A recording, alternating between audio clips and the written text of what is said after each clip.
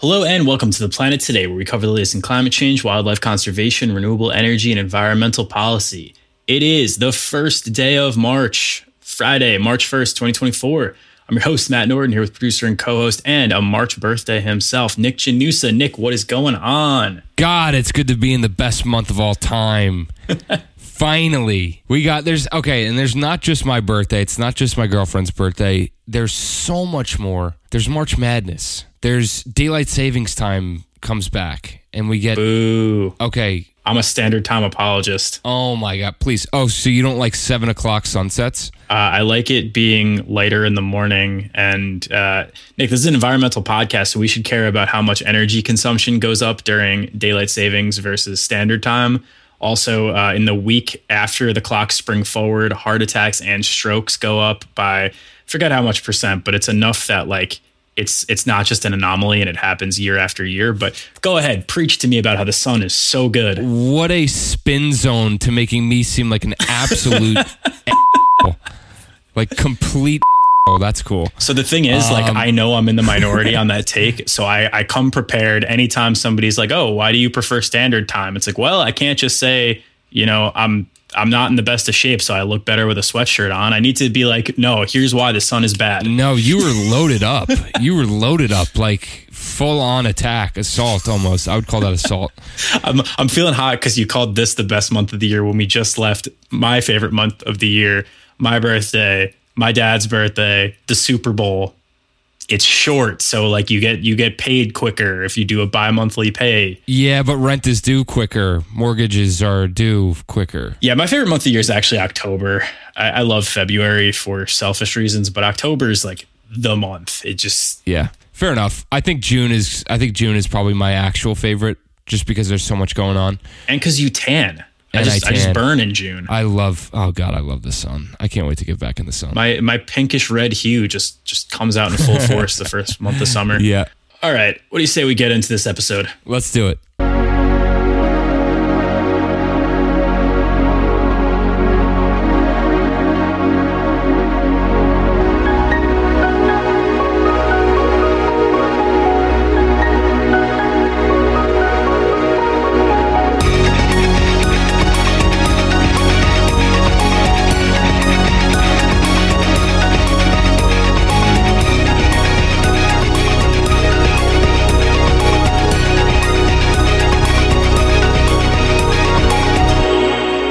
Before we get started, we have a quick word from our sponsor, Vala Alta.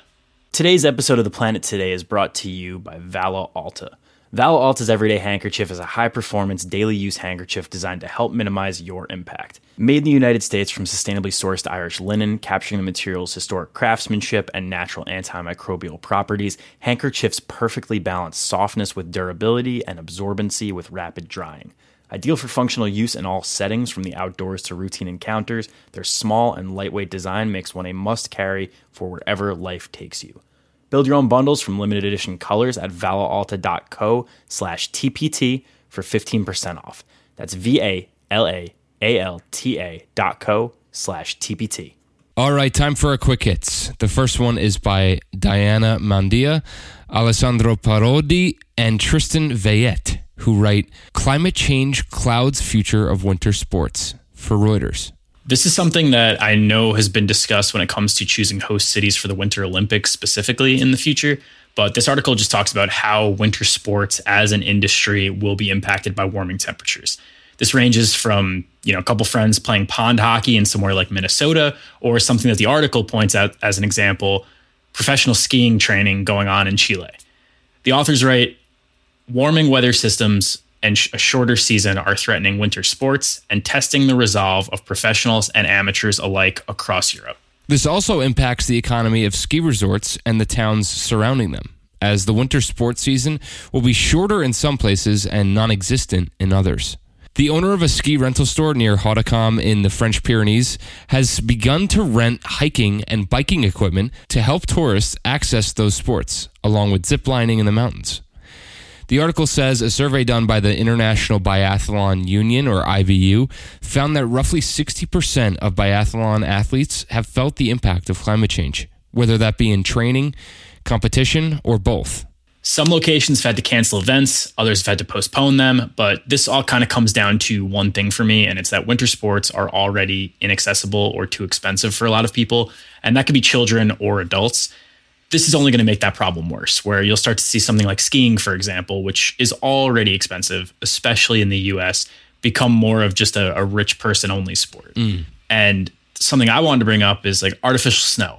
How long before that becomes completely unusable due to increased temperatures? It's useful if it's cold but not snowy, but we're just going to see an entire industry change a lot because of climate change. And the thing that I brought up there with accessibility is, look, as less and less places are able to foster good skiing environments or other winter sport environments, you're going to have to travel. And who can travel? The people that can afford it.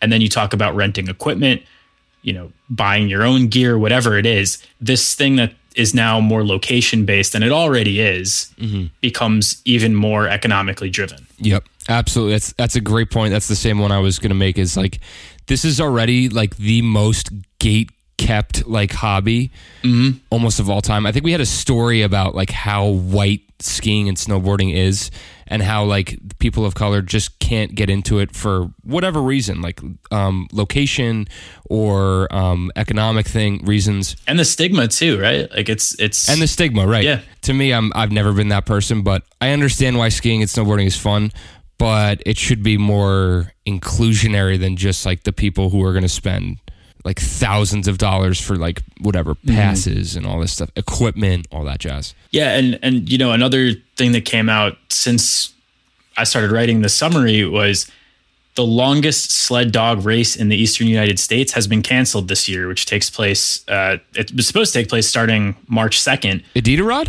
No, that's in Alaska. This one is in the Eastern US. So it's near Fort Kent, Maine. Gotcha. It's about 300 miles north of Portland, Maine. And this year they had to cancel it because wasn't enough snow melt. I'm sorry, there was not enough snow cover, about 2 feet less snow cover than usual for this time of year. Right. And a heavy rainstorm in the forecast said that a lot of that's going to melt. So we're already seeing winter sports being impacted by climate change. And yes, last year was the hottest year on record so far. That problem is going to get worse. And unfortunately, I see this problem becoming much worse with it.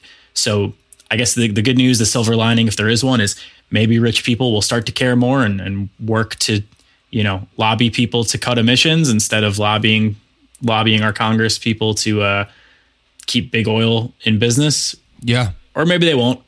We'll see. Yeah. But I'm hoping that, the people who won't care until something is at their doorstep, well, here it is. Yeah, absolutely. Our next story is from the New York Times, where Aidan Gardner writes, disasters forced 2.5 million Americans from their homes last year.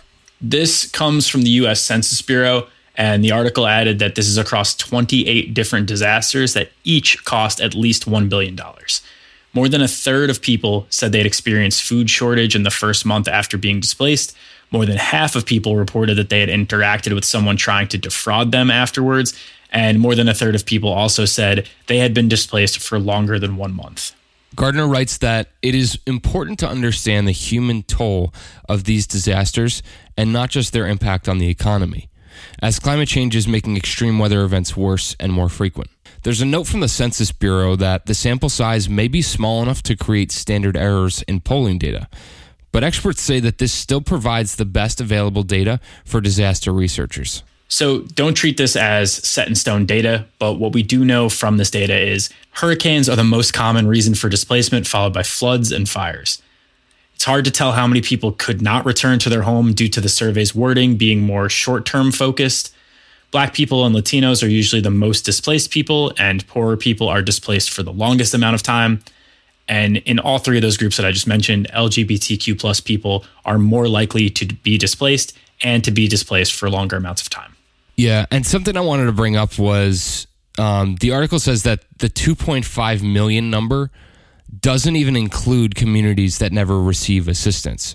It's only accounting for the people who actually ask for assistance or aid, or that just never receive aid, period. So for example, the Federal Emergency Management Agency only will respond to events that get a federal emergency declaration. So if there's never like that declaration, or like even like state emergency, for example, too, same thing, state of emergency, that those numbers and those people are not attributing to that 2.5 million. So it's probably much greater than that. Oh, absolutely. And something that you just said very much in passing, because like it makes sense, right? It's common sense to think this way, and I'm glad that we both think this way. But I really just want to highlight the fact that you said some of these numbers and some of these people, because sometimes it's really easy to look at stuff like this and say, wow, 2.5 million people, that's a lot. All of these people are people. Yeah. Every single number, every single data point, every single statistic is a person, is a family, is someone whose life gets upended by a disaster. So yeah, 2.5 million people, if that was all it was, is still a tremendous amount of people in the US. And you're right, that number is higher. And also, you know what? If we want to look into how the survey was conducted, not everyone responds to surveys. Yeah. So even this number that should account for federal emergencies like you had mentioned, it's probably higher than that, because some people probably just don't respond. Yeah, absolutely. So I guess, you know, I alluded to this when we were talking about winter sports, but we could really hammer this point home with this story. Climate change is making everything worse, including disasters. So this problem that we discussed here is going to increase as climate changes, as the temperatures continue to get warmer on land and in the ocean. This is going to increase displacement. This is going to increase the number of climate refugees. And I know this is kind of like the obvious thing to hope for, but I hope that with that number of displaced people increasing, with the number of climate refugees increasing, I hope that the countries that are the most responsible historically for climate change are also the ones with the most open doors and open arms to help all of those people who are going to need a place to live, going to need a place to go and survive, and not just survive, but thrive moving forward. Yeah, absolutely. Yeah, all the people that are adversely affected by climate change and that are not going to have a home in the next 5 to 10 years. So, and traditionally, those are the people that have had the lowest impact on climate change in the past. So, right, exactly. You know, it's a very non-equitable problem that is going to take a lot of equity-focused solutions to, you know, make this whole thing work. Yeah, agreed. All right, before we get out of here, it's time for this week's environmental policy roundup. In 2016, President Obama put in place a moratorium, or a pause, on new coal leasing on federal lands to fight climate change. A 3-judge panel in the Ninth Circuit Court of Appeals has lifted this moratorium, which National Mining Association CEO Rich Nolan called a huge win. President Biden has not announced if or how he will respond to this, but we are obviously hoping that the administration restores or strengthens the ban on coal mining on federal lands. Bangladesh currently has roughly 100 Asian elephants living in captivity and 100 in the wild.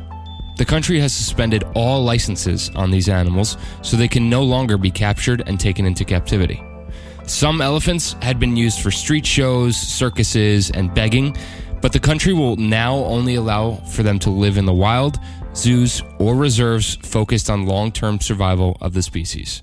I mean, I could talk for hours about how much and why I love elephants. They're just fantastic animals. So anytime I could see more protections for an animal that I really deeply care about is great.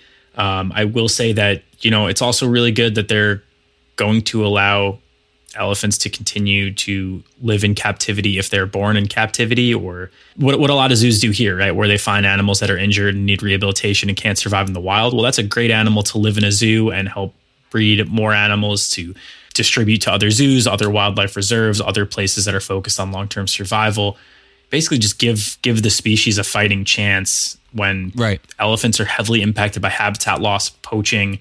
You know, Asian elephants are the ones with smaller ears and smaller tusks, but that ivory is still worth something on the black market if we allow it to be. So they're not immune to poaching just because they don't have as large of tusks as forest elephants or African elephants. Glad to see the protections. Yeah, 100%. And like, you're taking something, to your point, you're taking an animal that was, you know, that needs to be rehabilitated anyway, that might not make it out in the wild to begin with, and potentially leaving, you know, a whole family tree underneath him or her if there's another elephant who's also needs to be rehabilitated.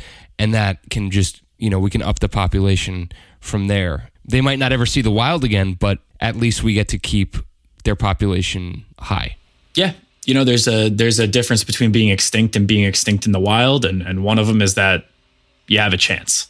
Yes. The other one we'll never see again. So I am all for giving animals a chance, giving wildlife a fighting chance at that. Agreed. All right. Think that is going to be it for today's episode of TPT. The 2 stories we just talked about are in your show notes if you want some more detail. But for now, that is it. We'll be back next Friday for another episode. That one's a little bit longer, our standard Friday 30-minute episode. Until then, go give the show a 5-star rating and review wherever you can, and follow our socials at Planet Today Pod. Nick Janusa produces our show and makes all of our music that year throughout. Nick, where can people hear more of your stuff? You can hear more of my stuff at soundcloud.com/BudlinCape, and that is BUDLYNCAPE. Go check me out, y'all. Our logo is made by Kaylee Vietz. Have a great weekend, everyone, and we'll catch you right here next Friday. Peace.